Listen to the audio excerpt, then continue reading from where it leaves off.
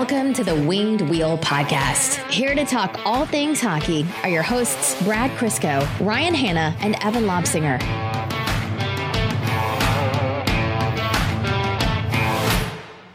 We did it again, Ryan. We did it again. We bring people onto the podcast who make us look infinitely worse at our jobs. That's, for a podcast that's continually trying to grow, is a notably poor strategy. We bring on people who know a lot more than us, are funnier than us, and are much more well-known. Any combination of that three, or most often all three. And it's happened again today. Although, out of the two guests we have today, I think we're capable of replicating one of the successful things they did this season. I think with enough grit, determination, and effort, I, too, can get in a war with an entire fan base. Oh, absolutely. I think it was when the postseason comes around, like Red Wing stuff really dies down. And if you pay attention to our tweets, we kind of tweet more like freely, innocuously. Like it's not focused stuff. It's just like, I'm watching this game. Here's a thought. And it was the San Jose Sharks, Vegas Golden Knights. It was the infamous penalty before the 4 power play goals from San Jose. And I tweeted something like, "Oh, that sucks because that actually shouldn't have been a 5-minute major." Just putting it out there. Oh boy, did San Jose Twitter hate me that night. They absolutely tore into me. I got called so many names, and it was just like I answered the first couple of people. They were pretty snarky, and I have a general rules. Like if someone comes at you snarky on Twitter, I try not to snark back. I give them an opportunity to have a conversation. And a couple of people took it, and a couple of people were like, "F you, you stupid idiot. I'm going to cut your brakes and kill your family." I'm like, "Oh, you're the 4th person today to say that." Ryan, this is Twitter. You can tweet anything. I posted a 20-second clip of one of my own games, and 80% of the response was positive.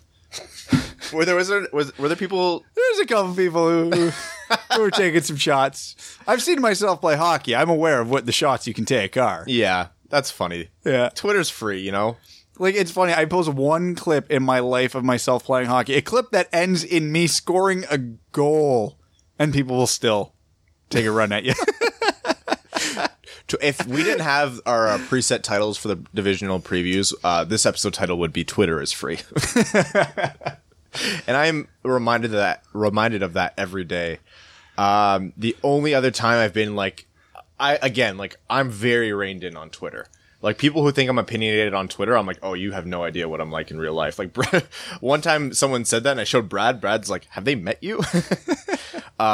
It was when the whole women's hockey strike started happening, and I just tweeted out something, in support. And wow, yeah, a lot of folks came out of the woodworks, and I'm like, "Oh, they let you have accounts, eh? Saying those things. You can just type those words and hit send tweet, and the police don't just come to your door after saying that." All right, okay, that's the world. The rainforest is on fire, Yep. Welcome to the Winged Wheel Podcast. I'm Ryan Hanna. I'm Beer League Brad Crisco. Beer League Brad is good. It works on multiple levels relative to me. I know we always harp on Evan, but he's away for a very good reason right now, and so hoping to have him back soon. He will be, of course, in time for the start of the season. But we'll hold back on the Evan jokes today, of course. Brad, I'm just now seeing your Beer League Florida Panthers jersey back there. Buddy. It's not a good logo. It's the best logo. It's so busy, you can't reproduce and what do you mean, Beer League? That's an actual Florida Panthers jersey. Isn't it? Yeah. Why? I've had that thing for that jersey might be older than you, legitimately. No. Dude, I don't even think that thing fits me anymore. That's funny. We were cleaning out the closet in little man's room, and that was buried in the back. I saw you have the bumper sticker that says, because you had the princess on board for Mika, now you have the king on his way. Oh, that's cute. Yeah, in our sexist society, princess for girls, but king for boys. I was going to say, why can't she be a queen? Come on, society. Also, let's be real. I haven't even met this kid, but Mika's going to be a queen. If someone's ascending to royalty, Mika's running the whole ship, right? Yeah, no. Mika, we're getting a studio because we need a studio, but truly it's because this became Mika's house. Yes, this is true. I control nothing in this building. Speaking of bumper stickers, we got bumper stickers. I ordered us some bumper stickers. This is news to me. Yeah, I ordered us some bumper stickers. We've talked about it before, and I was like, yeah, you know what? If someone drives a vehicle in and around Michigan and you want a Winged Wheel Podcast bumper sticker, shoot me a DM. I'll put it on mine, but like now I'm getting high in count. How long is it till I'm the bumper that bumper sticker weirdo? Is it like 5 is the limit? No, I think 2 is your limit. Oh, buddy. I think you have 1 for each side of the... So which kid's not making the cut? Again, it's really hard to push out Mika. This episode of the podcast, we have 2 interviews for you. We have Alison Lukan, who's a recurring guest and a friend of the podcast, and first-time guest, one that we're super excited about. I'm sure most of you know who she is Sara Civian from the Carolina Hurricanes beat and The Athletic, of course. Super pumped to have them both on, and we will get to that.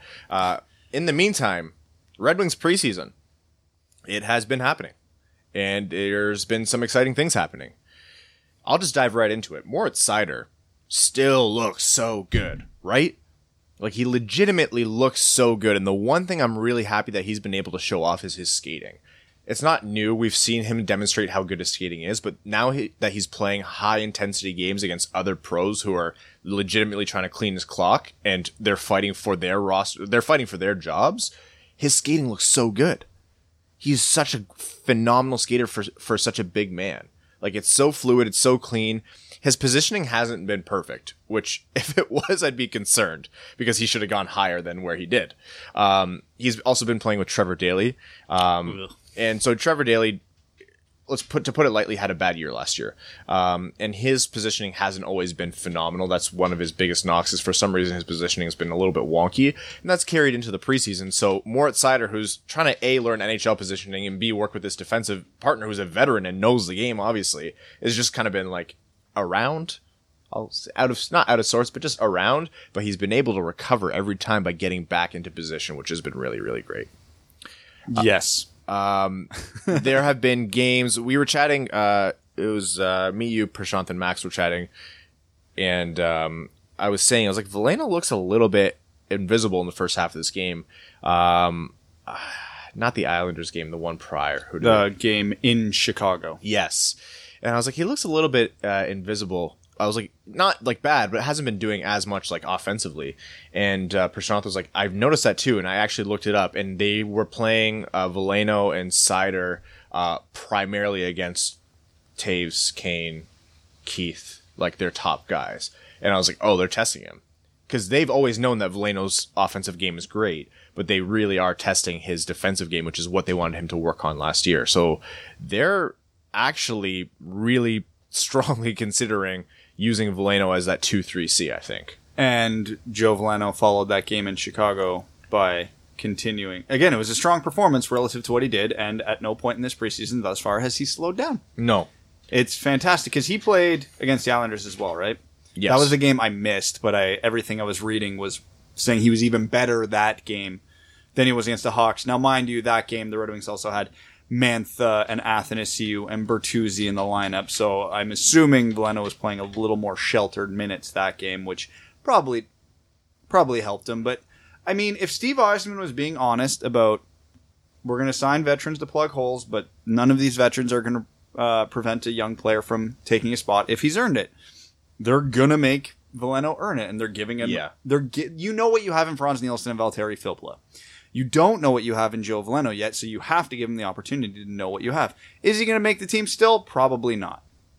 Because he's still registered 0 goals in these preseason, and they're going to need to see some offense from him in order for him to push his way onto the team, even if his defensive game is good. Absolutely. One guy who is absolutely earning a spot. He had an inside track to begin with for one of those final 2 forward spots, but I'm going to say after 3 games, it's probably his, and now there's 1 spot available, is Taro Hirose. Oh, yes. He has looked fantastic. He looks quicker. He's shooting the puck a bit more than he normally does. I think he's got a goal in the preseason so far, and his playmaking is still A+. You guys remember when Taro Hirose came on the scene? Like, there was a lot of hype about him, and we obviously participated in it. And I was often coming out here saying, this is a small sample size. These are end-of-the-season games, not really high-intensity stuff to get a good look at what this guy will be. He's also already 24, because he played through his whole college career. And that's not a bad thing. Like, not every player is going to be, coming at 18 and just develop, and you get him in his prime all the time. It's just not the reality of how professional sports works. But I was saying to kind of measure and temper expectations because that could have just been a good bout of play for him. I legitimately am a strong believer of having Taro Hirose right alongside every other good young player in a top 6 role. He's convinced me completely. If he slumps, what's he going to do? Be a fantastic offensive player on the third line? Like, he genuinely has been able to apply his hockey IQ to raise the game of those around him, which is so important because you're talking about guys like Zadina and maybe even Veleno and other young players who are coming in and they want to find success, but they can't because Larkin is already being used to elevate the games of Mantha and Bertuzzi. And so Taro Hirose is coming in, and he's not only benefiting from playing with other good players, but he's elevating their game. He's genuinely done such a good job of solidifying him as a top 6 guy relative to what Detroit has. I think he's been fantastic. So if you talk to most people around the Red Wings organization, the top line is set. Even Blashill has gone so far as to say that, which is the most un-Blashill thing ever. But so we know Mantha, Larkin, Bertuzzi. Second line was going to be Athanasiou and likely one of Nielsen and Filppula. And then that other wing spot is wide open. Everything we've seen in the preseason, that spot is Taro Hirose's until someone proves otherwise. Yes. Don't get me wrong. We're still high on Philip Zadina. We're still high on Joe Veleno. We're still high on all these prospects. Adam Ernie's looked fantastic. Oh, yeah. We're going to talk about Adam Ernie. This is Taro Hirose's spot until something else happens. Absolutely. Adam Ernie, I think he had that behind the back pass. It was behind the back pass to Filip Hronek, who stepped in from the point, which is another thing we're going to get to. That was a phenomenal pass. And sure, it might have just been like a try. Like, you never know. Because when a guy doesn't look, if it works, amazing. And if it doesn't, you're just like, what the hell were you doing? But it was a fantastic pass from right beside the net on the red line, behind the back, through like 5 players to Filip Hronek, who very intelligently stepped in from the point to convert the power play goal. The first thing I thought was Adam Ernie talking when he was traded to Detroit, saying, I'm looking forward to playing in Detroit because I have a chance to have an expanded offensive role. I know I'm a good defensive player. I've proven that. He's worth the price that Detroit paid for him just for defense alone. But he's like, I have more in my game, and I just need the minutes. Man, it's one moment, it's one play, it's one preseason, but it does inspire hope that Adam Ernie could actually be a very real contributor to Detroit. I'm not talking a top-line guy, but if you have Adam Ernie on your third line, producing both ways, Adam Ernie could be doing what the team was expecting from Abdelkader, right? Yeah, and even a play like that, it's not necessarily that he pulled it off that makes me happy and impressed. It's just that he tried it. Because in all reality, as good as he's looked, he's still probably a bottom 6 forward. Yeah. But out of all the other bottom 6 forwards on the Red Wings, who would even think to try anything creative offensively? We know what we're getting in Helm, Abdelkader, Glendening, which is just a straight up chip and chase game, get the puck to the net, maybe bang in a rebound. And hell, every once in a while, it works. Not often, that's why they're in the bottom 6, but a guy like Glendening will bang in a few rebounds a year, and that's fine. But he's never going to make that pass. He's not going to make those players aren't going to make the players around them better in the offensive zone. Yeah. So just the sign that Ernie's willing to try, and the fact that he's already pulled a complicated move off successfully once is refreshing, because those are low percentage plays, and any hockey player who's played a decent level will tell you.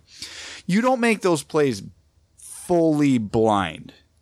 It's low percentage, it might not work, but you're aware of the players you have in the area.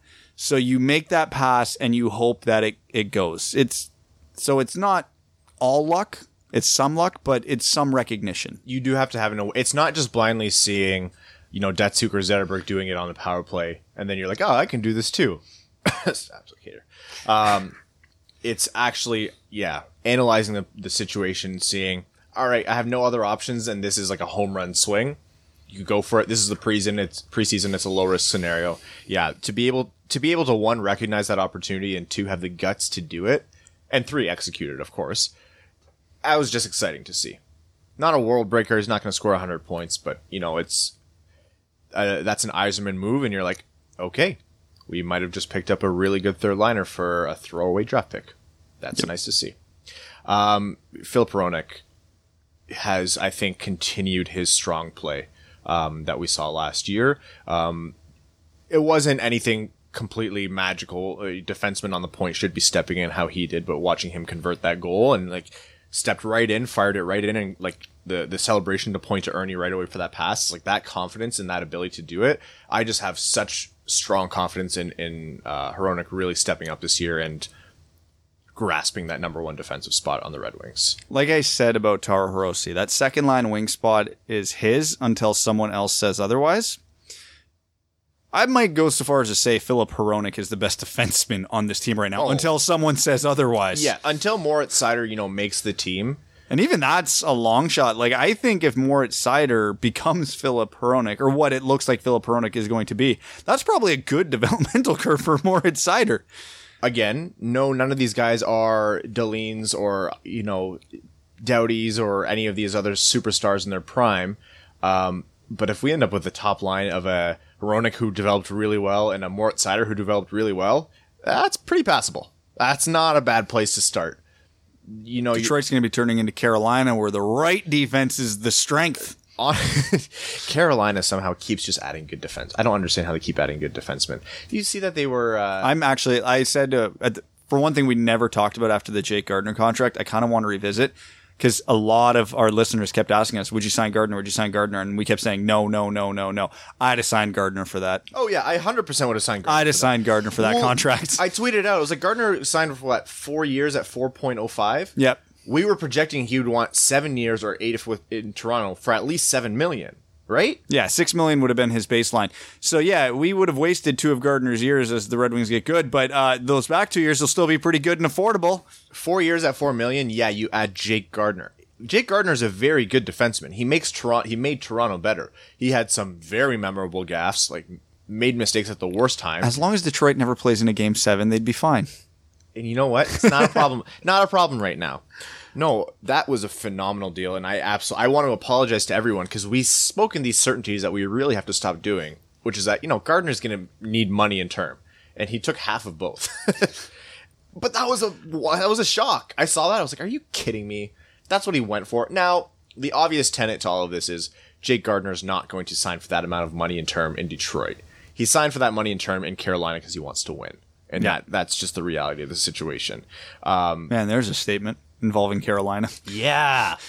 Imagine that in 2013. Actually, I don't know how good Carolina was in 2013. Their playoff drought was pretty long. Yeah. Oh, man. But good on Carolina, honestly.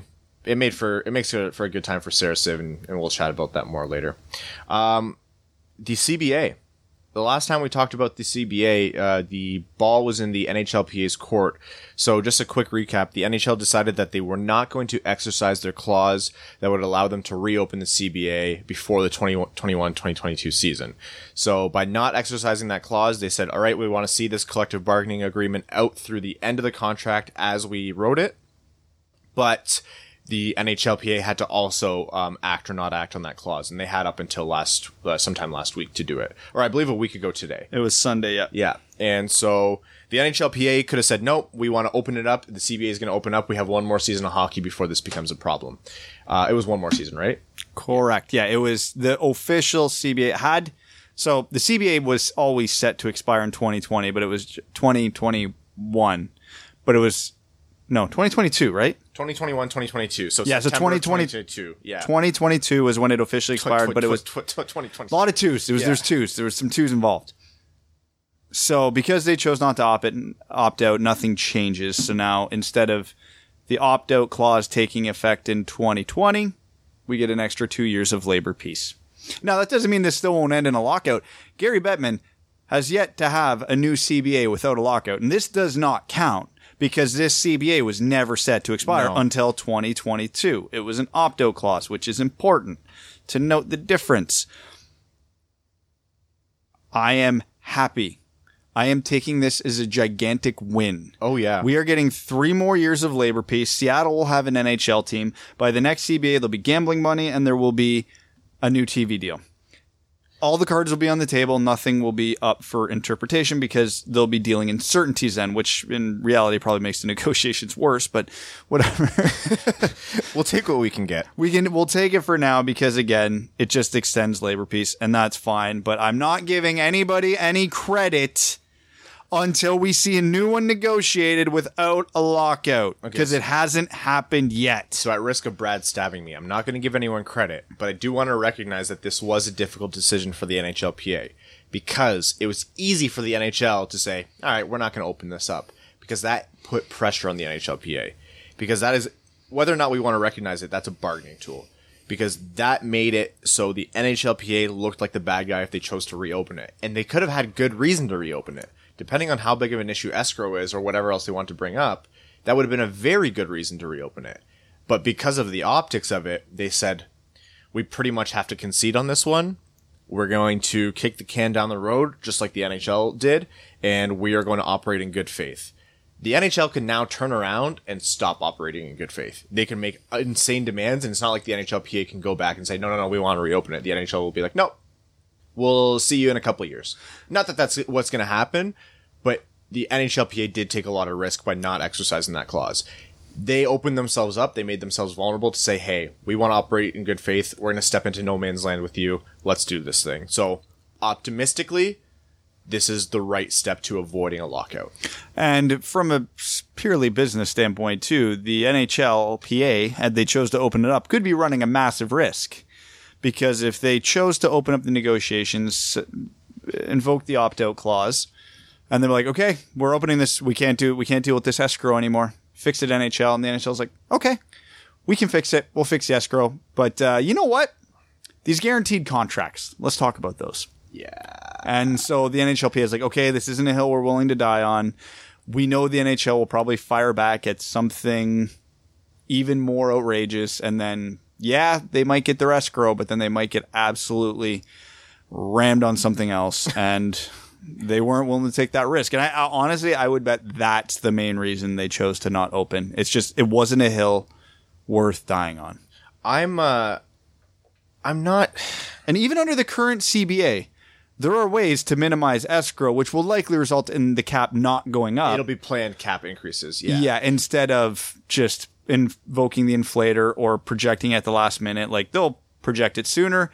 It'll be less optimistic, but then there'll be less escrow required. So for the cap-strapped teams like the Leafs and whoever else, this is very bad news. For a team like the Red Wings who has all the cap space in the world, we don't care. No.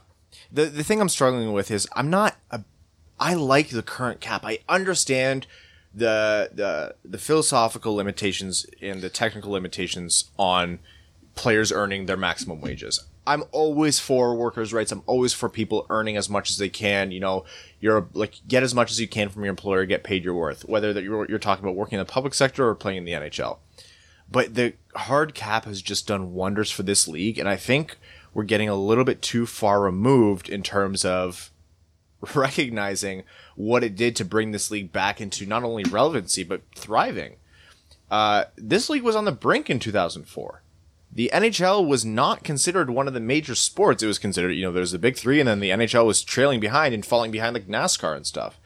This league, what the salary cap brought in was an opportunity to properly fund this league and allow for its growth. And I'm having a hard time advocating to get rid of, the hard salary cap and just allowing major market teams to come and steamroll people again, and having these non-guaranteed contracts like the NFL. It just doesn't sit with me. I understand that there's a different school of thought, and maybe we should bring in someone to chat with us about it to give a differing opinion, but I hope it doesn't go that direction. I genuinely do.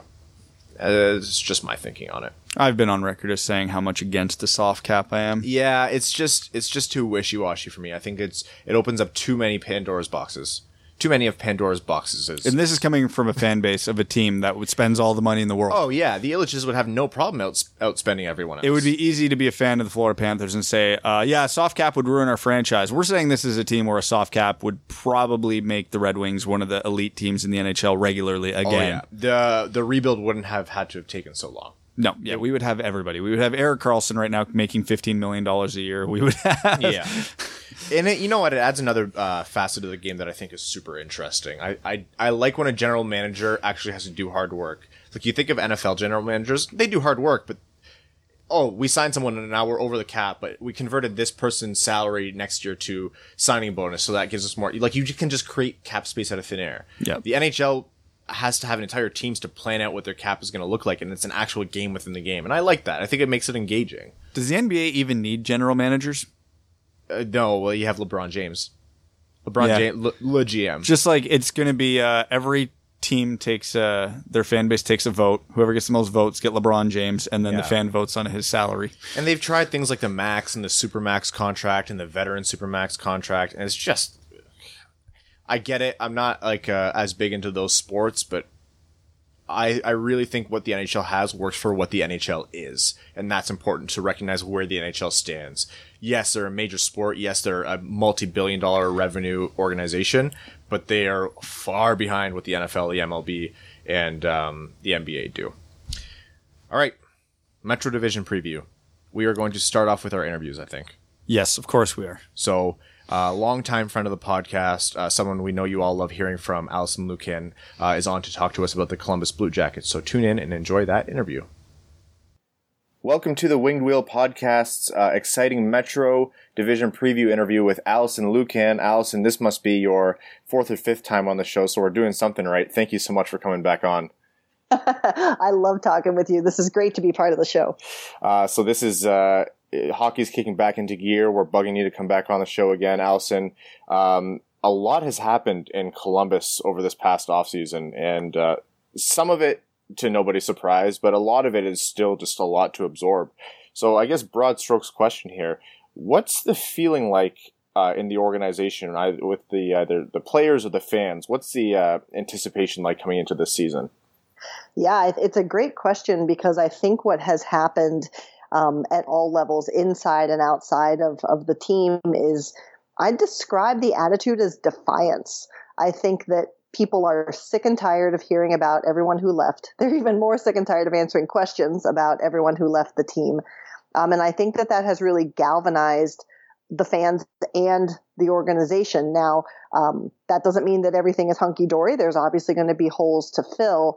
But this is a group also that historically plays some of their best hockey when they have a chip on their shoulder. This is the same kind of attitude the group had when they went on that 16-game win streak a couple seasons ago.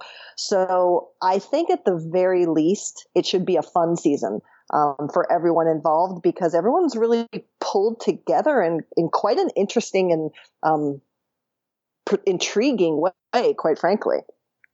Now, I'm sorry, we will ask you about the players who left later on, but just to go more off that point, how impactful was locking up Zach Werenski for this organization in terms of kind of that galvanization and bring together the group? Oh, yeah, for sure. I mean, I think that what was really good about that negotiation was that, everyone, I think, started to figure out nationally as well that this was all a game of who was going to go first in the RFA class, both as in terms of forwards and defensemen. And so throughout the entire summer, everyone in this situation specifically was saying that there's no animosity. This is just figuring out when we get the deal to what we want it to be. And it came together with no anxiety, with no ill will, and, to have a defensive core that really is going to be the biggest part, the biggest strength of this team in this season. To have Zach Werenski, Seth Jones locked in, ready to go is massive. So after the Werenski contract was signed, it wasn't too long after that Charlie McAvoy received a very similar contract. So do you think Jarmo received some sort of fruit basket from the Bruins front office? I don't know. It's a great question. I always find it interesting to watch how deals change the landscape or introduce a new wrinkle. And I don't think that what happened with Werenski was, this massive revelation, but it was interesting how the deal was structured, right? To be really player friendly in that last year so that arbitration is going to be as high as it possibly could be given the terms. So I think it was more interesting. And I think that might be something that maybe other GMs are like, that's something now we're going to have to deal with too. But the weapon the Jackets do have now and should have for the next couple of years, and it will be key, is cap space. So playing that deal the way they did, I think is important. So not overly relevant to cap space this season, but it might be next summer. The biggest question mark for Columbus is goaltending right now. Looks like they're going with Korpisalo, and Merzlikins, and this might be the most unknown group in the NHL for a team that realistically probably is expecting to make the playoffs again this year. Do you see them riding this out for half a season and then making a move if need be, or do you see them taking a long-term approach with this tandem? Yeah, I think that this is the tandem, barring anything catastrophic.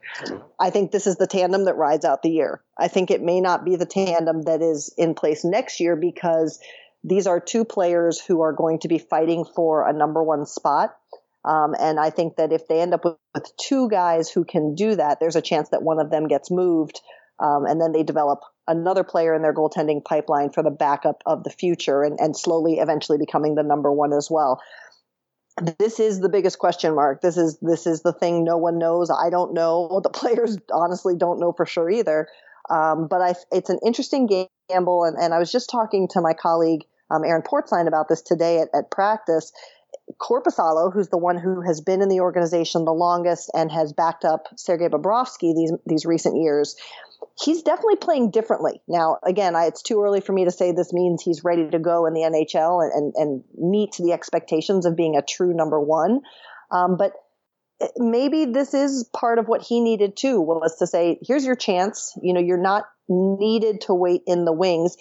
He looks quite good this preseason, and he's carrying himself differently, a little more confident. So there are signs to be cautiously optimistic versus cautiously panicking, at least early in terms of the netminders play.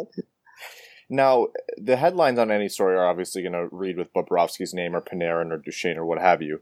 But looking into Columbus's roster, does this seem to be the kind of situation where they're primed to maybe pass the torch on to this next generation of players who are going to step into these roles just because of expanded ice time and responsibility? I mean, you look at Ryan Murray and David Savard, that's a defensive group that a lot of people significantly underrate. And then people don't also realize that Cam Atkinson put up 40 goals. Alexander Texier, I'm sorry if I'm not pronouncing that right, is a fantastic young prospect. And then they also added Gustav Nyquist, who put up a very quiet 60 points. Is there a world where this Columbus group doesn't have the same amount of star power, but generates the same amount of output, or at least placing in the standings? And now I'm going to send you a fruit basket for acknowledging Cam Atkinson, because it floors me. And I say this honestly, as much as I think I am in terms of being a reporter without bias or fandom. It has floored me in this narrative, the national narrative, which is necessary, when they talk about where the goal is going to come from, that I so rarely hear Cam Atkinson's name. And he is extremely talented. He's extremely talented defensively as well. He's a huge part of their top penalty kill unit. And it shocks me that he doesn't get more attention on the national stage. I think that he has the ability. And I think, like I mentioned before, he's one of those players that's really motivated to say, screw you, we're going to show you that we can do this.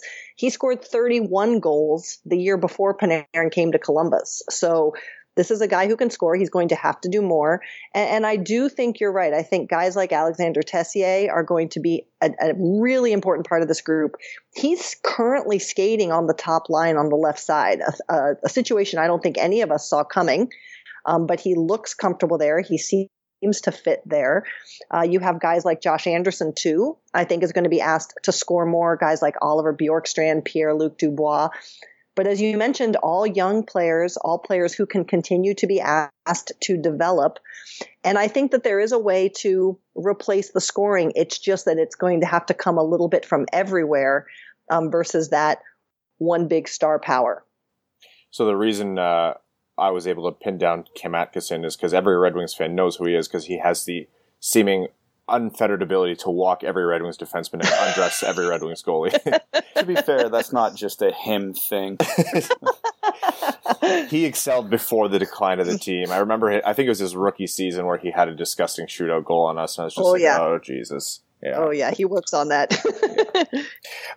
This is completely off topic, Alison, but I don't want to lose the thought. The last time we spoke, it was before the last season of Game of Thrones, correct? Yes. How do you feel about the ending? Oh, well, okay, here's my thing. I'm totally Well, I'm not totally, but I'm mostly okay with where the stories ended. I just feel that the storytelling was so poor and so out of line with what the early seasons and those of us who've read the books know, that it was a cheat. And I think that because the story had been so rich, that it deserved better. That's my opinion. This is going to be fruit baskets going back and forth this whole interview. That's all it's going to be. Okay, so we're going to put you on the spot here. What we've been asking people who come on, the experts in their divisions, is to make completely too early, non-binding predictions for the standings in the season. So, oh boy, okay. If you're comfortable doing it, you don't have to if you don't want to, because I know how the Twitter crowd can be. But we're going to do it too afterwards. Okay. But from top to bottom or bottom to top, what would your, off the top of your head, standings be for the Metro this year? So it's tough. And I mean, we those of us in the Metro have learned this, right? That everything we think we know, we don't know. I mean, look at the Islanders, for example. But it's interesting. So I was just having this conversation with someone. I don't know if I'm necessarily comfortable ranking, but I feel like there are bunches, okay, right? So I do think that the top group, the group that's really going to be kind of vying for those top spots is Carolina, Washington, Columbus, and Pittsburgh. And that actually might be my rank. Those are kind of rankings / groupings. Like I think Carolina and Washington are the strongest right now, with goaltending being a question for Carolina, in my opinion. Mm-hmm. Pittsburgh has taken a step back, it would seem. I think Columbus, as we've just kind of talked about, can vie for a spot there. For them, it's going to come down to goaltending. I kind of see New Jersey, the Islanders, kind of in the middle. Then I see the Rangers, the Flyers sitting there closer to the bottom. And I want to be clear, I'm not piling on the Rangers. I think the Rangers are going to be a massive powerhouse, but it's going to take a couple years. They're just young. And it's going to take some time for them to develop. So those are does that make sense in sort of answering? Oh, no, that's fantastic. I know how completely unfair of a question it is, and we're taking liberties because we're so familiar with you. But no, the tiers are amazing. That's actually probably what we should start doing, because we do actual rankings and we're never right. Well, and I think that's the thing. Like, honestly, this time of year, have some fun with these things, because again, I don't know anyone who's ever gotten this stuff right. And even when it gets right, you get the Tampa Bay Lightning, and then they can't make a statement in the playoffs. So it's all fun and games. Okay, actually, here's a question that will be relevant to the listeners. We did a Patreon exclusive episode where we ranked jerseys, and it went kind of haywire. Sure. And we're very passionate about the jerseys. Yeah. We made the mistake of being finding consensus picks between the three of us hosts. Well, and it was wildly off the board. Yeah, there weren't any consensus. The Columbus Blue Jackets third jersey, the Cannon jersey. Oh boy, yes. On a scale, like, our tiers were elite, great, good, poor, bad, and oh god, my eyes. Okay, that's a lot of tiers. Go ahead. It's a lot of tiers. I personally think it's a at least good jersey. Brad is... I'm not as sold. That's fair. Where do you put the Cannon third jersey? Okay. This is, and listen, I get it, because like there are few fights over the Columbus third jersey in Columbus. People either love or hate them. I think they're good to great, but I'm a big fan of that big round. Like, I love the Habs jersey, right? Like that's the kind of design I connect to. I love the thirds. I think that they're fun. I think that it's a really good distinct third, right? It's not like, oh, we just did a different color blue and now this is a third with a different font. Like, I think they went in a different direction. I'm a fan. But they are very divisive in Columbus for sure. Well, Winnipeg's offended by that one statement there about just changing the color. Well, listen. So everybody's offended about something. Okay, Alison, thank you so much for coming on. We're already looking forward to the next time we have you on this season. Appreciate you going onto the light here and putting those tiers forward and giving us insight into what to expect from Columbus and the Metro. Everyone, I know you all already follow Alison, but at Alison L on Twitter. You can also find her, of course, on The Athletic. And Alison, we'll talk to you again soon. Yep. Thanks so much for having me. And shout out to my girl, Sara Civian. You're getting one of the best today. She's going to put my work to shame here. And that was our chat with Alison Lukan. Really smart of her to do bunch tiers instead of the rankings. I think that was a really great way to get to giving us analysis while also protecting herself from looking as dumb as we do when we give our solid rankings. So that was great to hear from Alison. Obviously, we're going to have her back on plenty. And most importantly, I'm glad she agrees with me about Game of Thrones. So yeah, we owe her a couple fruit baskets. Now our next interview, we're going to just jump right into the next one. That was Columbus. We're going to be talking about the Carolina Hurricanes, and who better to bring on than Sara Civian, the Athletic writer and beat the person on the beat for the Carolina Hurricanes, has taken Twitter and social media by storm this past year as well. By storm, Surge. There's a pun there that I should have thought out before we started recording, and I didn't. So tune into our first ever interview with Sara Civian and enjoy. Welcome to the Winged Wheel Podcast. Exciting first ever interview with Sara Civian. Sara, thank you so much for joining us today. God, anytime, boys. What's up? We caught you on a great day where you were without caffeine and an apartment. Yes, I'm a little homeless right now. My apartment's being shown, so I was running around. Then I was like, oh, no, I have to be in the podcast. So I got some coffee, and now I'm coming at you live from the Dunkin' Donuts parking lot. This happens a lot. I think one of the first times Max came on the show, he was in his car as well. I love Max. Max is amazing. Max is one of like the premier #, friends of the pod. So He's the unofficial fourth host, really. he really is. Love it. So Sara, you covered Carolina for the first year on the beat last year. Could you have possibly asked for a better year to come into this team? No, everyone keeps saying that. It's like, oh, like, yeah, of course, I had fun, but it's like, I never would have thought that would have happened. But, I mean, I knew things were on the up and up with Rod Brindamore, and I knew it was going to be a great team to cover in terms of like PR, because they have some of the best PR people in the league. So I knew I'd be able to like write kind of the stories that I want to write within reason, and it just ended up being the best subject ever too. So. And the good thing is, they're not all easy stories to write. Like, you have to flex your muscles a little bit, especially with the Sebastian Aho.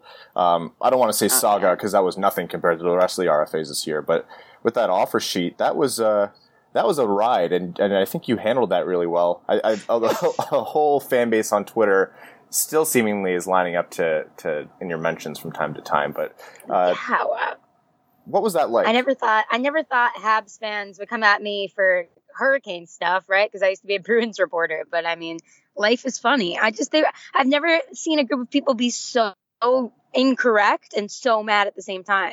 So I was just like, I shouldn't have responded, but I just couldn't help myself. But it got to a point where it's like, this is not a great reflection of what I want to be putting out into the world. So I've tried to tone it down. Well, let's talk about the actual contract in that case. Has there been a huge breath of relief lately from Carolina fans in their camp, especially considering the Marner contract that just came through?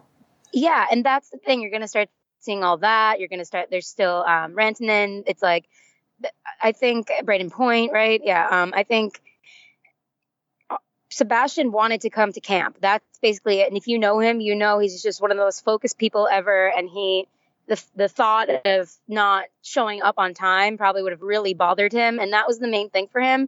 And he knew that the Hurricanes weren't going to budge in terms of term. They probably would have paid $1 million more than what they had originally offered.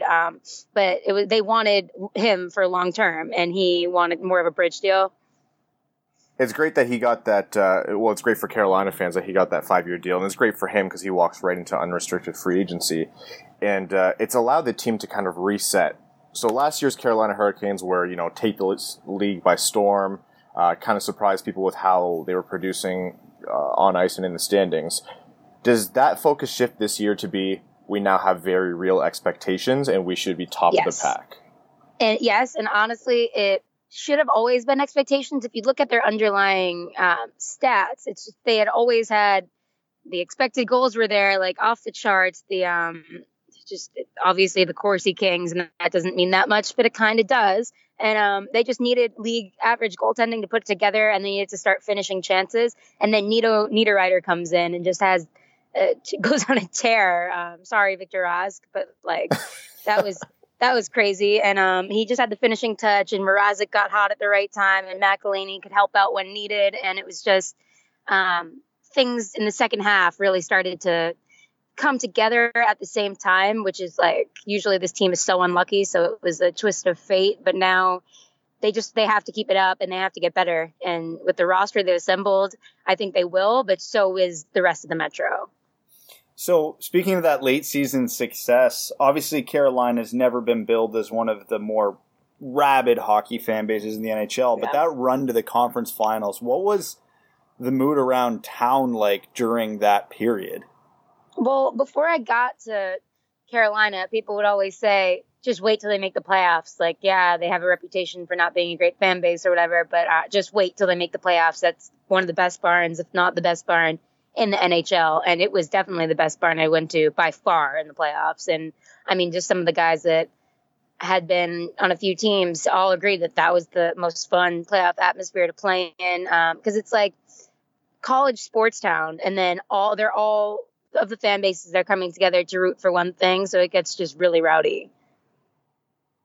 Now, the Carolina Hurricanes defensive core, I don't want to call it underrated. I think people are very aware of how good Jacob Slavin is, how good Brett Pesce is, and those are two of the best contracts in the league. But they seemingly keep getting better. They brought in Jake Gardiner on a phenomenal deal, which was extremely surprising. He came in probably $2 to $3 million cheaper and 2 to 3 years shorter term than I would have expected. Does that come directly from the success that Carolina put out? Was that getting him to buy into a winning culture? Yeah, I mean, we've all been talking to him about it, I guess, and he just said he saw a team that could win the cup and his best chance to win the cup, and he liked the term, and he figured, let's do it. So I was reading an article this week from another friend of the podcast, Sean McIndoe on The Athletic, where he ranks the Bizarro-meter for every team in the NHL. And the Hurricanes Bizarro-meter came in at a 9.1 out of 10 this offseason. I was never bored. The main reason he cited for this was when current GM Don Waddell was interviewing for the GM job for another NHL franchise while employed as the GM of the Hurricanes. Nobody's ever seen that happen before, so what was it like covering that? Yeah, you're going to see a lot of that with Tom Dundon, where things that have never happened before are happening, and I mean, it's up to you if you can, however you want to take them. I think they have some good things, some bad things, but I mean, if I'm being honest, I don't think that's great for like the confidence of an employee, right? Like Don wanted a contract, and he felt like he had to do that to get one, and he got one. But it's like, why didn't you just give him a contract? Jesus. There's a little bit of a connection. Actually, you know what? Before I dive into the Detroit stuff, I just want to ask it flat out with no segue here. The storm surges. That's the highlight. Whenever people think about Carolina over the past year, they just think of the storm surges. How special of a thing was that, to really get the fan base to buy in, and just watching the rest of the league react to it? The fan base needed a rallying cry. I don't think it was even about the players, that they didn't need that. They had that in Rod Brind'Amour. I think I wrote about that, but the fan base needed something. And that was a good call by Dundon and Williams. I think Dundon came to Williams and said they got to figure something out. And then that was Williams's brainchild, and he's missed already. But I always think about Rod Brind'Amour's kid. Oh my God, what's his name? It begins with Brooks.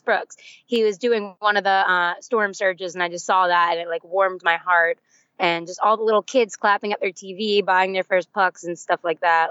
And obviously the adults too. They had been through hell for the past decade of this godforsaken team, and finally it was like they could just have fun. When you're in the room post game, were you dropping any ideas in Justin Williams' ear about the next storm surge? He actually asked me once. I was like, I was trying to write a story about how he figures them out, and he was so top secret about it that it was almost funny. And he he asked me if I had any ideas. I was like, no, I definitely don't. And then he just got really serious and he was like, all right, Warren Fogel was over there. And he was like, I need you to think of 3 ideas by lunchtime, like making fun of it like it was some serious thing. But I never really got to know how they come up with them. I'm just saying, Sarah, if they have you out there with like a basketball hoop and have a Habs fan walk out in their jersey and have you literally dunk on a Habs fan, I don't think they could beat that. Oh God, no! The ship has sailed. I don't think they're gonna do them this year. I don't know, but like it's weird without Williams. Yeah. Well, I don't think it can just be as simple as Sarah dunking on a Habs fan. It has to literally be Sebastian Aho throwing it up to her for the alley-oop. I would do that. So you have some connections to Detroit. Well, first of all, Carolina does in Peter Mrazek, and I'm. When Peter Mrazek left Detroit, it was a little bit contentious because obviously he's an extremely skilled goaltender, and the team chose to move on from him. And so Red Wings fans have been cheering for Carolina a lot, mainly because of Peter Mrazek and his success. It looks like you guys have found the Mrazek, so to say, like the Mrazek, the Mrazzle Dazzle. Yeah. Has he kind of stepped up as the goaltender who could, if he's on the right streak, carry Carolina through a playoff run, or is goaltending still a little bit of a question there? No, this is his year to prove that he's a consistent goaltender, right? Like last year he proved that he could be a number 1, and this year it's all right. Can you keep doing that? Like it's just that mentality is never going to go away. That's why I liked the deal he's on right now. It's not too long, so you don't waste Aho's prime years if something goes wrong, but it can be like a bridge to a longer contract. But I think something that changed for him is he got a sports psychologist. And because if you know him, you've seen him play, you know that he's like a hot and cold type goalie. And when he's on, and he's doing like backflips and he's getting pumped up. And like, but when he's off, you can just see in his facial expressions and stuff like that. I think a sports psychologist really helped him. Have you ever seen the highlight of when he was playing for the Czech Republic at the World Juniors and they upset? Yeah. Just an article suggestion, take it or leave it. Just play that video in front of him and have him commentate on it. Oh my God. I need to do that now, even if it's just for my Twitter feed or something. Yeah. But that's another reason why he's perfect for this team. Like of course he would do a storm surge. Have you seen that? Like, I love that that's the IIHF logo for when it's in Czech Republic in his hometown. Now, you do have some other connections to Detroit, and we were chatting about this before we started recording. Yeah, mainly being I love Detroit. Which is like you are already going to win over all the listeners, but you have just won over thousands of Winged Wheel podcast listeners who are automatically Sara Civ stands.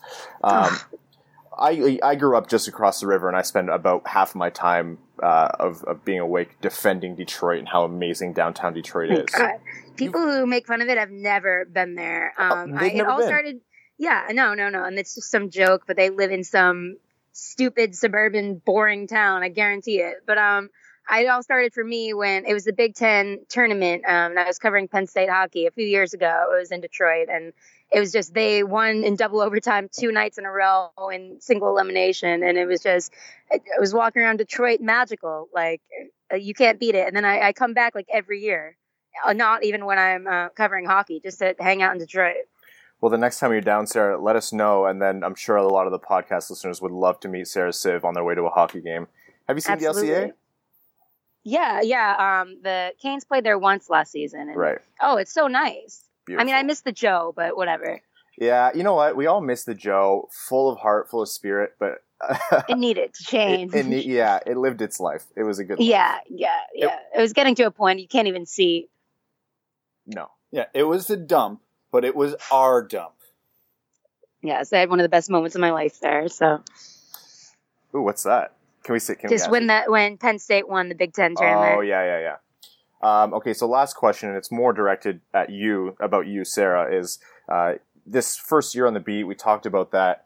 You've found this balance between connecting with just the everyday average fan on Twitter and putting yourself out there as a person, as a human being with real opinions and emotions and feelings, but being obviously an incredible professional writer as well. And very obviously you've taken Twitter by storm. Everyone knows who Sara Civ is now. Oh God, thanks. What's that been like for you? Like, how's that rise? Were you expecting this coming into Carolina? No. And it's funny because people, like, when I was going to take the job, they were like, "Are you sure you want to go somewhere irrelevant or something?" But nothing could have helped my career more. I love it.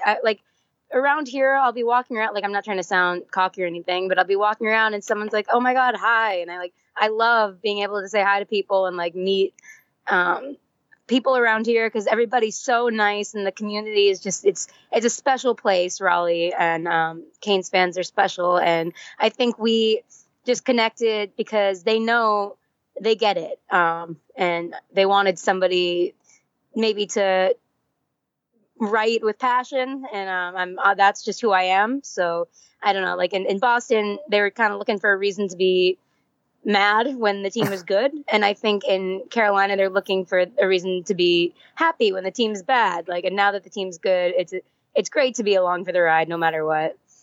Well, it's going to be an exciting year ahead. We're definitely going to have you on again. Sara, thank you so much for coming on, and good luck as you prep for the season. Oh, thanks for having me. Definitely.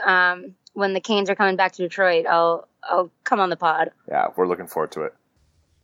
And we're back. If you noticed that I forgot to ask Sara for her rankings, you're right. I did forget to ask Sara for her rankings. So apologies for that one. But Sara, thank you so much for coming on. As for everyone that we bring on, because we only bring on incredible guests. Very excited to have her back again. If you don't follow Sara, you're not laughing half as much as you could be on Twitter. She's an amazing follow.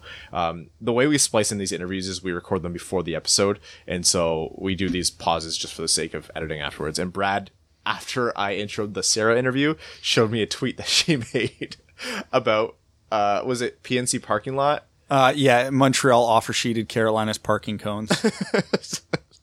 Okay, honestly, now we're going to go back to that Aho deal. That was a gift, right? It was an absolute gift. Mark Bergevin gift wrapped Don Waddell's summer for him and allowed him the time to go negotiate for another GM job. It was my opinion at the time, and some people told me to rein it back because they thought I was being too, pro player and he shouldn't be getting that much. That contract was a gift, and Mark Bergevin did not make a good offer sheet. He essentially just did Carolina a favor. If you're going to go in on an offer sheet, just go in, man. Go balls to the wall. What are you doing? Mitch Marner money. Yeah. Well, honestly, like, if you want that guy and you know that's how much he's going to cost, pay him Mitch Marner money. Don't do it, please. God, Mitch Marner's making too much.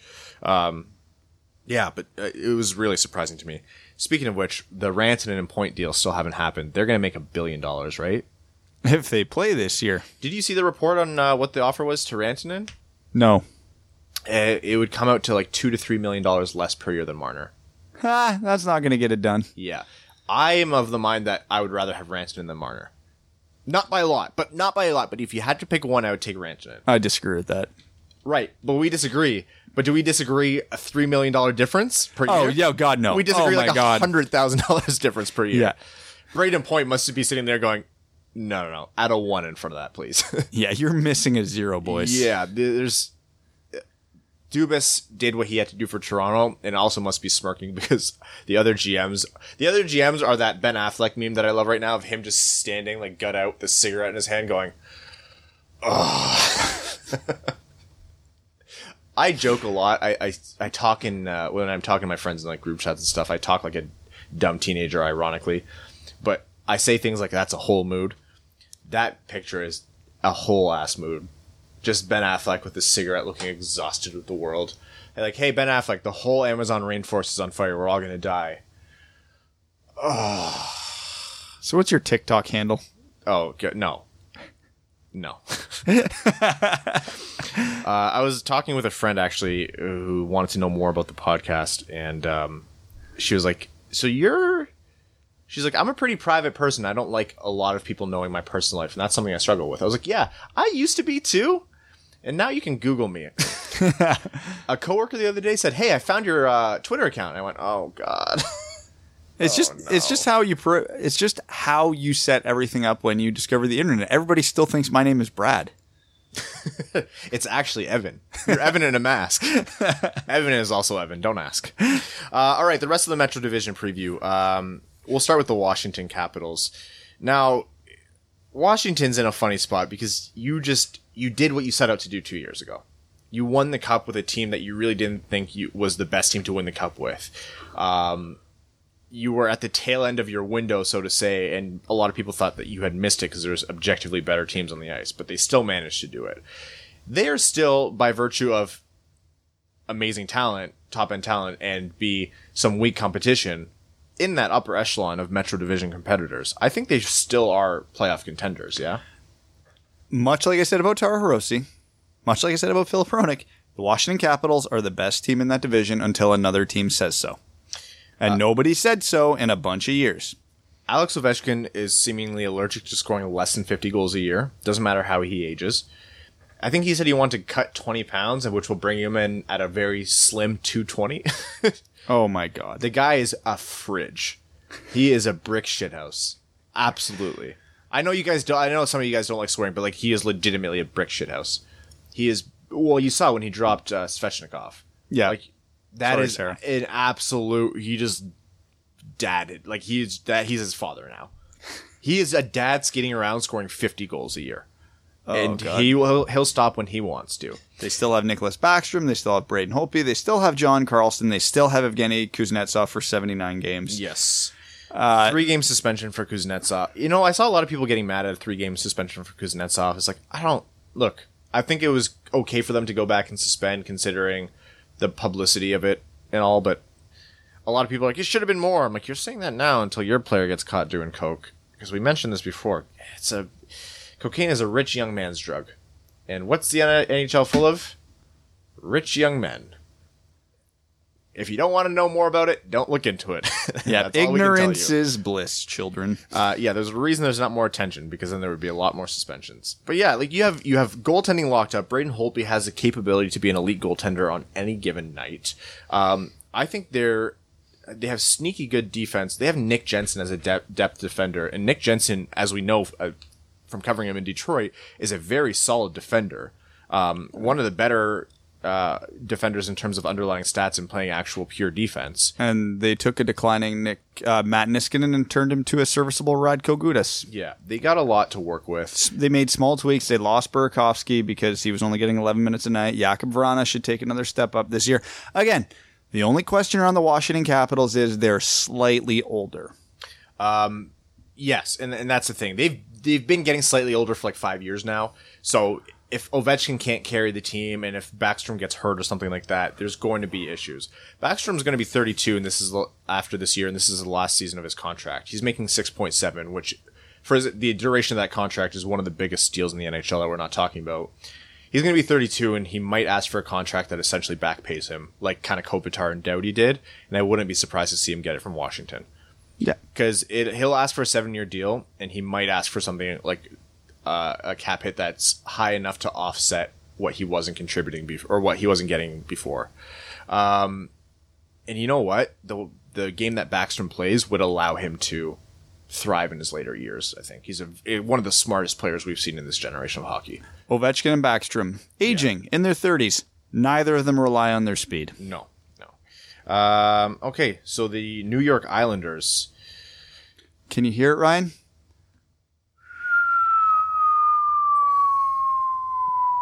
That's the sound of regression to the mean. The Islanders had a big season last year and proved a lot of people wrong, including us. Including everyone. It didn't make sense. How do you lose John Tavares and get better? Goaltending. And Guess what they lost? Their goaltending. Semyon Varlamov has demonstrated that he can be a very capable goaltender. He's an underrated goalie. He doesn't get enough credit for how solid he is. But do you know what solid isn't? Great. Yeah. Do you know what Robin Lehner was last year? Great.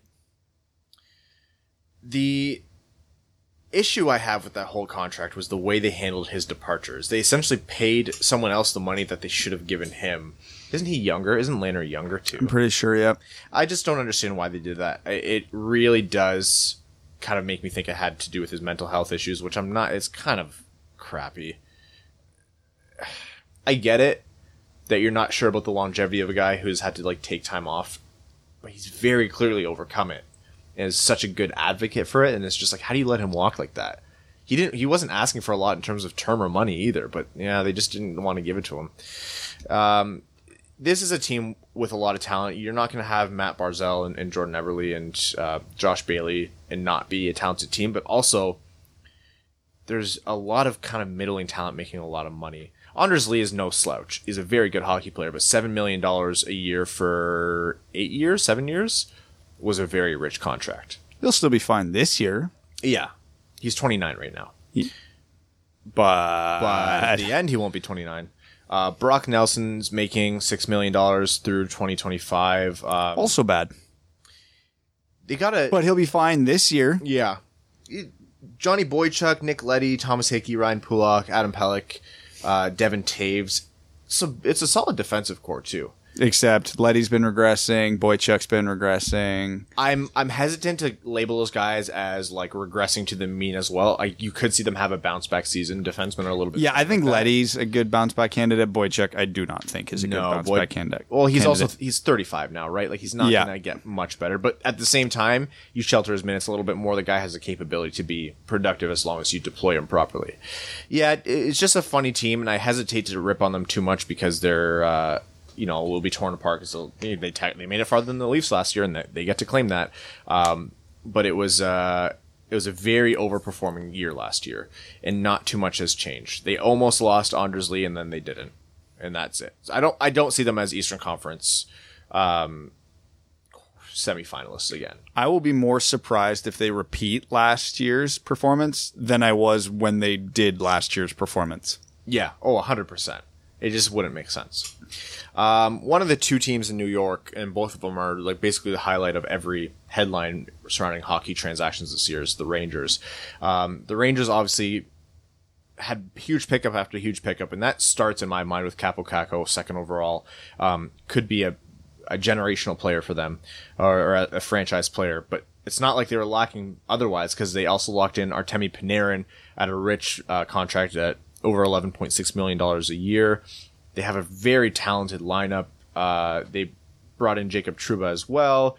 They saw Brady Shea on the back end. Adam Fox they just locked down. Obviously, goaltending is locked down with Henrik Lundqvist and Alexander Georgiev. So they're fine on that end. Mika Zibanejad, Chris Kreider. They got a lot there. This isn't going to be their best year, I don't think, because it's going to take time and Kako still needs to develop. But from everything we've seen from Capo Caco, that guy's going to be absolutely unreal. New York swooping in and grabbing Artemi Panarin was actually kind of a surprise for people as well, because they were expecting Florida with Bobrovsky. So, again, like picking up Panarin, Trouba, and Fox, and then grabbing Caco Caco, your team's only going to get better. If it's not this year, it'll be next. Yep. This team is going to be a contender. Even their only concern of goaltending from Lundqvist to Georgiev, that should be a pretty smooth transition. If Lundqvist wants to keep playing past age 39, they'll let him. And don't forget, they still got Shesterkin coming through at some point. They are spoiled. This is one of the best rebuilds I've seen done. And again, nothing is certain. Like, we haven't seen anything on the ice yet, and people keep reminding me of that, and you're right, but it is genuinely one of the best rebuilds. Their defense is still bad. Yes. There's no way to sugarcoat that. Getting Trouba helps. Adam Fox should be good, but he'll be a rookie. I expect Brady Shea to bounce back this year. That defense is still bad. Now, the other team in the New York... Way better than Detroit, so, who lives in a glass house, but... The team that actually did even better in terms of improving this year, also in the New York area, is the New Jersey Devils. Again, starts and ends with their first overall draft pick, Jack Hughes, who has looked filthy. Absolutely. Did you see his breakaway goal? Oh, that was Lundqvist, right? Yep. Yeah, Lundqvist didn't... He made Lundqvist look like the rookie. Yeah. Yeah. I saw that. I'm like, oh my goodness. How do you know how to do that as like 13 years old? Yeah. Do you know how hard it is to beat a goalie cleanly on the breakaway 5-hole on the forehand? Yeah. And there was barely any lateral movement too. It's not like he got him to move laterally a ton. He just squeaked it in the smallest spot. He knew what he would be opening up, and he honestly put postage stamp on that and delivered it right to the back of the net. The kid's a freak.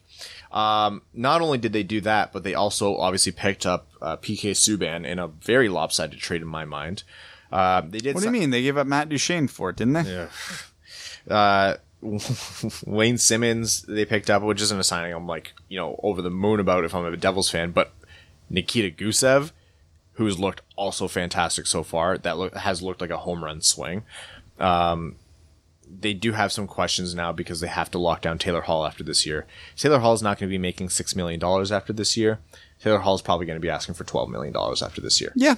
And if you look at his stats if you look at his like apparent stats, like points, goals, whatever, you look at the eye test and you look at his underlying statistics, he should be making a ton of money.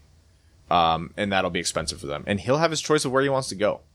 So it's up to New Jersey on how they want to handle that. I hear Detroit's very nice. I do. Sarah Siv talked about how amazing Detroit is. PK Subban, Sami Vatanen, Severson, Will Butcher on the back end. And they have Taylor Hall, Jack Hughes, and Nico Hischier. Nico Hischier might be the best kept secret in the NHL. Yeah, and he's a first overall pick. How does that happen? Yeah, people forget how good Nico Hischier. Hall, Hischier, Hughes? I'm sorry. What? Plus Gusev, plus don't forget they picked up Wayne Simmons for a song. Wayne Simmons for $5 million for 1 year. They have Kyle Palmieri. I legitimately forgot about Kyle Palmieri. They got good depth in Miles Wood and Blake Coleman. Jesper Bratt. Yep, forgot about him. Remember, New Jersey made the playoffs 2 years ago and missed the playoffs last year, but no team in the NHL was more ravaged by injuries last year than New Jersey. So New Jersey might have had the best season imaginable because they ended up with Jack Hughes and are probably going to regressing to their mean is a significant improvement on last year. Then you add Jack Hughes, PK Subban, and Nikita Gusev, and Wayne Simmons. Yeah, I'm so impressed. So impressed. Well, a lot of it's luck, but I'm so impressed with what ratio. Yeah, a lot of people are ready to anoint the Rangers as like the breakout team. Mm-hmm. I'm sorry, it's New Jersey. Yeah, it's 100% the Devils. Because New Jersey has recently been there and done that. What's their coach's name? New Jersey's John Hines. Yeah, he's done an excellent job too. So you look at that roster, you're like, okay, a lot of these are new pieces, so they might not mesh right away. So what's the most important thing to get it going? Their coach. And also, the problem with New Jersey is they have the same question mark that a lot of teams in the Metro have this year. Goaltending. Yeah, they do have. Do we know how good Carolina's goaltending is going to be? No. Islanders? No. Devils? No. Like, there's a lot of Columbus. No. I'm a big believer in Corey Schneider, and I think his injury hampered him, and that's why it took him so long to get back to form. I believe Corey Schneider can absolutely get back to the level he was playing at before, or at least a level enough to facilitate their success to get them to the playoffs. The Philadelphia Flyers. Oh, right, them. Speaking of uncertain goalie situations, do you think there's any team more happy than to be parading out a sophomore goalie than the Philadelphia Flyers? Oh, my God. They're thrilled. And you know what? For good reason. Carter Hart has proven to be a fantastic young goaltender who has a very promising career. Now, they benefit from the fact that goalies always pan out, right? It never goes wrong. No, 100% of the time. So every Flyers fan, the most important thing is that Carter Hart does pan out because they are screwed if he doesn't. Now, this is a team with Claude Giroux and Jacob Voracek and James Van Riemsdyk and Sean Couturier, who is we talk about a lot of the best contracts in the league. Sean Couturier is making $4.3 million a year. If you doubled that, it would still not be enough money. Sean Couturier is one of I would call him genuinely the most underrated player in hockey right now. Yep, I would agree with that. He probably has the same output as Crosby at this point. Like wouldn't go that far. And he's 26 years old. They have him at that price for the next 3 years. That's obscene. He is a phenomenal player that people don't pay attention to. Now, they did pay Kevin Hayes over $7.1 million, which is, I don't know. I think that's one of the most questionable contracts of this offseason. They had just locked down Ivan Provorov. They have Shane Gostisbehere for 4 more years. They have Travis Sanheim for 2 more. Robert Haig, this is the last year before showing up as an RFA. They got a lot of talent on this team. But they've had a lot of talent on this team for a bunch of years. When are they going to put it together? And that's the thing. I always guess wrong when I say this is Philly's year to do well. This is Philly's year to do poorly. You know, a couple major injuries and all of a sudden they're struggling. Or they could put up 7 goals in a game, but their goalie lets in 8. And it's just, they've always kind of had that crap luck. I just can't stop thinking about all the goalies that got hurt in their cup run when they eventually lost to Chicago. Because who was it? Scott Layton who was in net in the end when Patrick Kane scored on him? Michael Layton. Michael Was it? Layton. Yeah, Michael Layton. And I felt so bad because with the competent goaltender, I think that team probably could have won the cup. And it's just the same story. So it remains to be seen about Philly. Now, one of the other teams where I have a hard time ever betting against them because of who they have is the Pittsburgh Penguins.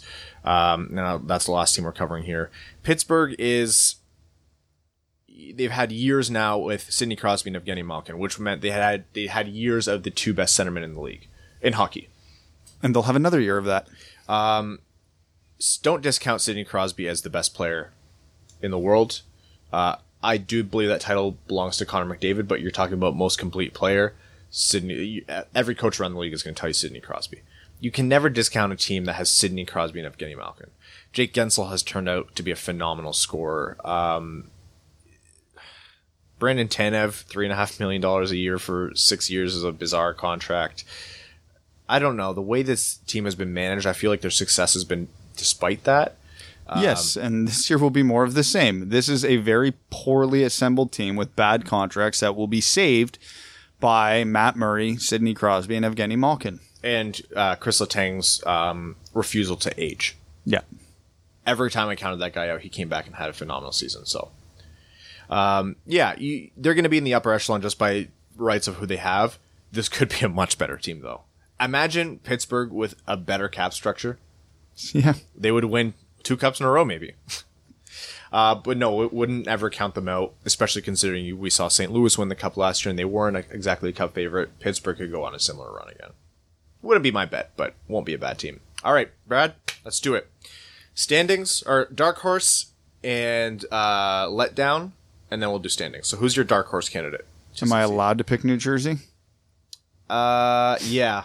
The New Jersey is the pick here, right? It's New Jersey. Like this is the most wide open division in the NHL, and it's not close. Everybody, but save for like 1 or 2 teams, could legitimately win this division. But this is obviously the most obvious division for dark horse, for team that's going to come up and team that's going to come down. The Devils are going up, the Islanders are going down. I don't see many other picks other than that. That's the only 2 picks. I can see a case for Pittsburgh or Washington underperforming, but I'm also not going to pick against Malkin, Crosby, Kuznetsov, Ovechkin, Backstrom. Yeah. How can I? I made that mistake by saying Buffalo or Boston's not going to do well this year. They have 8 superstars. It's going to be Islanders going down, Jersey popping up higher than we expect. And that's... Yep. We'll end up being wrong because of the laws of hockey universe. And you guys will rub it in our faces and someone will go back 4 years and say, in this episode, you said this was a certainty. Yeah, because we're stupid. But any kind of hockey analysis ends up on New Jersey. Oh, man, they're going to be surprisingly good. And the Islanders regress to the mean. They could overperform again. They could, but it would be a surprise. That's all on Varlamov.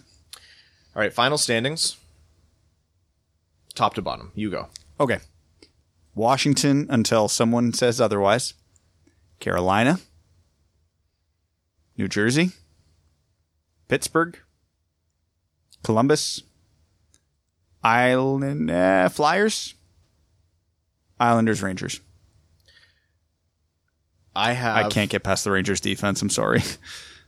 I'm going to go crazy here. Okay. I'm going to go Carolina winning the division. Okay. It's not that crazy. I'm going to go Washington right behind them. That's also not crazy.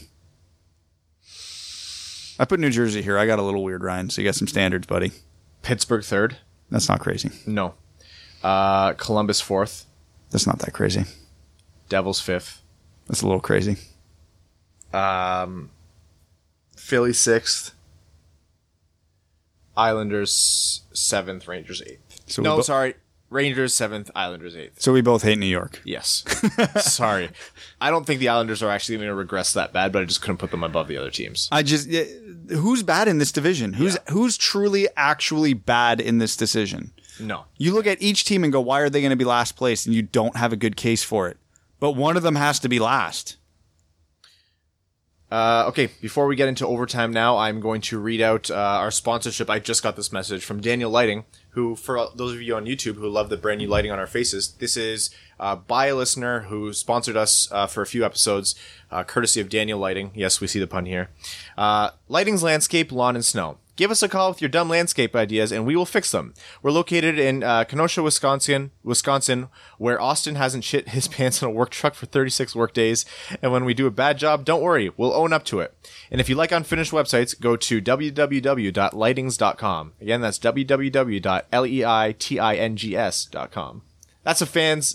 I love that this is like homegrown. Like, this isn't like a mega company. It's a fan who's like, yep, I want to do this for you. And I was like, you're sponsoring this, so like you should do a readout. He's like, oh, cool. So I'm going to make something funny for my company. So thank you again, Daniel. We're going to get to overtime where our patrons' comments are read out on air as our way of saying thank you for supporting the show. Guys, the lifeblood of the show is Patreon, and we are getting so close to 200 patrons, which is absolutely out of this world. So thank you all so much. We will start with Evan Beckner, who says, sup guys. How about that Ernie guy, eh? I'm impressed so far and would love to see him on the third line. A lot more of an offensive side than I thought, and I don't care what people say about him dodging the Martin hit. That was pure gold. P.S. Congrats on the goal, Brad, you bender. That's an appropriate way to describe me. I haven't heard that as a hockey insult in a while. Bender, it's been a while. Yeah. I also haven't been called a grocery stick in a while. Oh, that one's rough. It's been a while. Yeah. I'll take that as a win. I've told the story a lot, but I felt really bad the one time when I called a backup goalie. I felt that was a little bit too hurtful. He was stripping me from the bench, and I'm like, you're a backup goalie on a losing team. And he just looked at me like, what the hell, man? I was like, yeah, I'm sorry. Flatus Maximus says, top of the crease to you, dub duds. Because I have an unhealthy attachment to our AHL boys, how do you think our AHLers have looked so far this preseason? Kid and Fulcher aside. You already know I have love for Joe Hicketts and will fully take whatever is said about him out of context dramatically. Love the show as always, boys. Keep it zoppity. I love Joe Hicketts, and I wish he was the 6th or 7th defenseman on this team. I agree. Other than the rest of the guys who are definitely scheduled in for Grand Rapids, the only one I've noticed and say has performed well is Pumple. Yeah, Pumple's had a really good preseason. He's got zero chance of making the Red Wings, but he'll be good for Grand Rapids this year. Yeah, that's nice to see that he'll have that ability to be a top-end talent in the AHL, and then he'll slot in when needed for injury for a few games here and there. He won't be an impact player, but that's still good to have. Poor guy won't even make the top line on Grand Rapids, though, because that will probably be Veleno Zadina Rasmussen. At this rate, yes. Joseph Fournier says, oh man, I didn't know Pavel Datsyuk played for the Tavistock Royals. Number 13 out there with an A on his chest. Stay fresh, cheese bags. When you lace them back up for a semi-pro tryout, keep your talent fresh and fade-free. Way to go, Brad. Thank you. This is the time of year where we get excited about prospect performances in development camp, prospect tourney, and exhibition. My friends out there, please keep in mind that the numbers have to make sense. There are only so many roster spots to go around, and not all of our favorites will make the team. The business end factors into a lot of it as well. Do we want to make Joe Hicketts a 7th or 8th defenseman, or risk losing this asset for nothing? Is it really worth it as much as we want to hope that Eriksson and Daly are bought out? Eisman said this would take time, and we owe him a little bit of our patience. LOL, I said business end. I was like, this is all sounding way too rational, Joseph. That being said, who has disappointed you so far? I've been quite underwhelmed with Lindstrom. Stay fresh, cheese bags, because it's never going away. I received a few messages from you telling me to not abandon the cheese. Fret not, it's here to stay for eternity. See ya at Founders. Lindstrom, I think that's just the style of game he plays. Yeah. Disappointing. I don't know if there's anybody in preseason yet. I mean, I would still like to see Zadina on the scoreboard, but whatever. The way you look at preseason, it's unfair to really hold it terribly against players. If they come out and are atrocious, that's one thing. But if they don't produce, it's preseason. If they don't produce in preseason, it's fine. I think Zadina's been playing good hockey. Yeah. I agree that Lindstrom isn't as big of a phenom as maybe the organization has made him out to be, or at least not yet. But if that's just not the style of his game, then that's not the style of his game. I want to see how these next few games pan out. And there's going to be one tonight. The first one, Larkin's going to be playing in all preseason, actually, which is important. Matthew Tangsrud says, hey, Brad, Ryan, and Evan. If he's been released from the witness protection program or whatever secret society he may be a part of. Sorry for the deception from last week, but it came down to a simple fact. Rowan follows me on Twitter and you guys don't. I know where my loyalties lay. Still can't promise that it wouldn't happen again, even if you followed me either, though. Congrats, Brad, on your preseason semi-pro goal, but just want to remind you that you only have one preseason semi-pro goal than I do. And that's probably what I'm going to end with, so I'm taking it. So don't think you're in too elite a company like with the likes of Darren Helm or anyone like that. Really like seeing all the young players getting opportunities to demonstrate the talent they have and what we can look forward to in the future, but just want to remind ourselves that being a great NHL player is an everyday thing, and it takes time to learn what that means. We saw Larkin struggle midway through his rookie season and a decent chunk of his second year. We saw Athanasiou stand out in some games and then be invisible in others. Mantha has admitted that he struggled with the notion that he couldn't just show up and automatically get a goal and assist in the pros like he could in juniors. Plus, the grind that an NHL schedule puts on these young guys is difficult for them to prepare for until they start experiencing it. Don't get me wrong, these young guys are giving us some hope, but they probably aren't going to get us 15 more wins a year yet. But no stay fresh cheese bags for these guys. They have to be playing either in Detroit or Grand Rapids. Thanks, guys, for giving a chance to give out this lecture, and keep up the good work later, duds. Lots of rationality coming. It's weird. Did we transport into a different universe with different listeners? You know what? The fans have always been very rational with their takes. Once you get into Facebook comments and things like that, you get some colorful stuff. Cody G, who I believe is a new patron. Yes, welcome, Cody G, and thank you so much for your support. He says, good effort on pronouncing Mongolia's capital last week. It's not an easy one. Maybe this will help. Ulaanbaatar. Oh, I forget what even it was. It means red hero in Mongolian. To spare those not interested, I'll move on to hockey. We're getting a little full on fills, aren't we? Speaking of, what are the chances of Hronek topping 40 points this year? Unfortunately, I feel like he'll experience a bit of a slump, but of course I'm not hoping for that. Regarding the other fills, do you think Filppula's stats will increase, decrease, or stay the same from previous years? Decrease. He had an unsustainably good season last year. If you look by his metrics, he should not have performed to that level.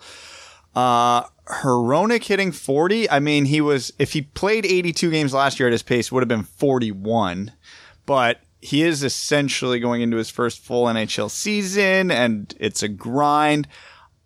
If I had to bet, I'd bet the under, but I don't think it'll be by much. And if it's over, are we thrilled? Yeah, he's just not on the right side of the aging regression curve. It's not even a knock on him. You don't bet on that, really.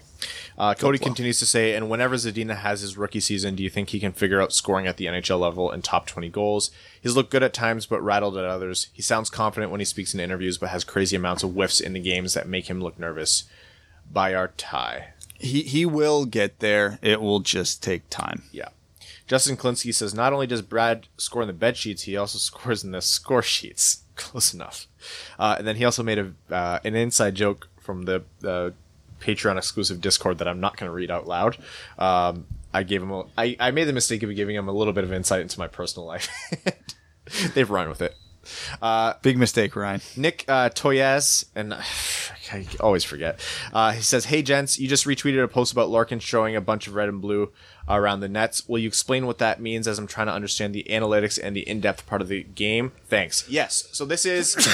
Bless you, Brad. Thank you. This is from Hockey Viz, Micah McCurdy. We have an episode where we did an interview with Micah McCurdy and the work that he does. I highly recommend that you guys go back and listen to that episode. It's one of my favorite interviews that we've ever done. Hockey Viz is an incredible resource, and Micah does a lot of different, graph or statistical analysis that he puts into beautiful graphical representations. And one of them is heat maps. And what he does is he shows the top half of the ice and the bottom half of the ice. And it'll show like red and blue zones. And what it always measures is a player's impact on the offense in that zone. So pretty much you want to see a positive percentage in the player's offensive zone and a negative percentage in the player's defensive zone. Because that means they generate offense for their team and they suppress offense for the other team. He put it out for Larkin's. Dude, Larkin's heat maps, did you see them? Yep. They're nuts. Yep. Larkin's heat maps are like, yeah, that's a number one center. That's a top line center. Holy.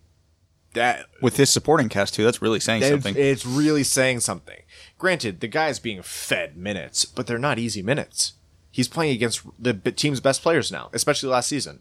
Yeah, it means in the top half you want to see more red than blue and a positive number. In the bottom half you want to see more blue than red and a negative number. He suppresses shots and he generates offense. It's fantastic. Jacob Lozen says, aloha duds. My first hockey game was a success. However, my idea that all of the other players drinking for 8 hours prior did not work. It made them better. I managed a goal and a sick assist, a center pass from behind the goal.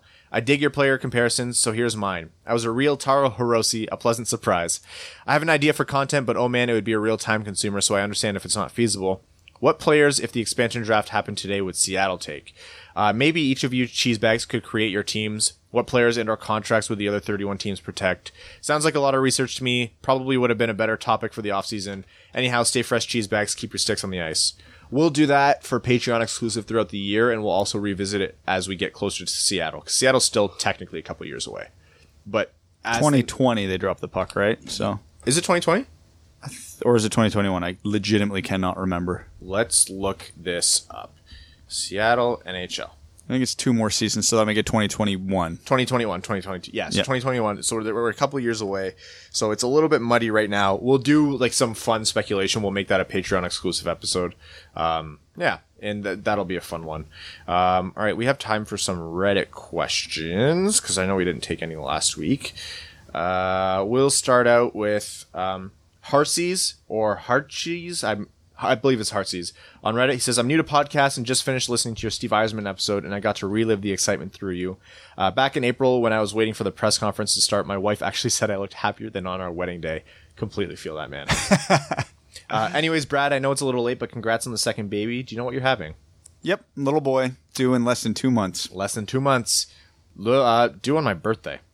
Rude. Yeah. Graffinino says, hey guys, congrats on 1K YouTube subs. Love getting back to the hockey groove, especially with my Cubs doing everything they can to miss the playoffs. This isn't so hockey related, so I totally understand if it doesn't get read, etc., etc. Just want to share a pretty cool adoption fundraiser we're doing on October 4th, attempting to set a Guinness World Record by throwing 2,500 pitches in 8 hours. The whole thing will be live streamed for the world. My shoulder. To see me not try to blow my arm out. If any of you are willing to share the link, it's pledgeit.org/pitchinforadoption. Seems like a great cause, and I fear for your rotator cuff, so yeah, absolutely. Are you ambidextrous? Yeah. You will be by the end of the day. Does it have to go over the plate to count? Joe Cool Reed says, would we want to take on Winnipeg's, or what would we want from Winnipeg if we were to take on Byfuglien's contract? It'll be irrelevant, because if he doesn't play, I don't think there's any cap applications for them. Oh, yeah, that's right. Because they just suspended him for formality reasons, so I don't think it'll matter that much, from what I was to understand. I don't know what his cap hit is. I'm going to look it up right now. It's more about the term, because Detroit won't need the cap for a couple of years, so if Marlowe's contract got a first round, that's where I would start. Yeah. Yeah, I think it would have to be a first-round pick. Again, it's not exactly relevant, but I just want to find this. Jets. They really got to change their logo. Yeah, he is... Oh, he's not even showing up on this. Oh, Dustin Byfuglien. 1 more year at 7.6. Okay. Yeah, no, that's nothing. Happily. No. Yeah, happily. Yeah, so that's this episode. Thank you to Sara Civ, and thank you to Alison Lukan for coming on. We are going to be transitioning back to 2 weeks very soon. As usual, guys, check us out on YouTube. We have a lot more YouTube. All these episodes are showing up on YouTube. Way more YouTube content coming out. We're scoping out and starting to buy things for the studio. So the studio will be coming soon-ish. We'll be working on that as the season goes on.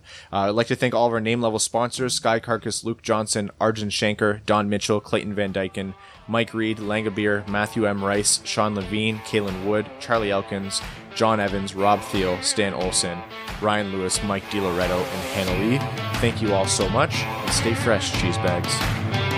Thanks for tuning in to the Winged Wheel Podcast. Be sure to check out wingedwheelpodcast.com, where you can subscribe to the show on iTunes, Spotify, or wherever you get your podcasts. You'll also find links to other ways to support the show, such as Patreon, official podcast apparel, and more. And don't forget to follow the show on Twitter at Winged Wheel Pod. And of course, the hosts at Brad Crisco, at Ryan Hanna WWP, and at Hockey Town Evan.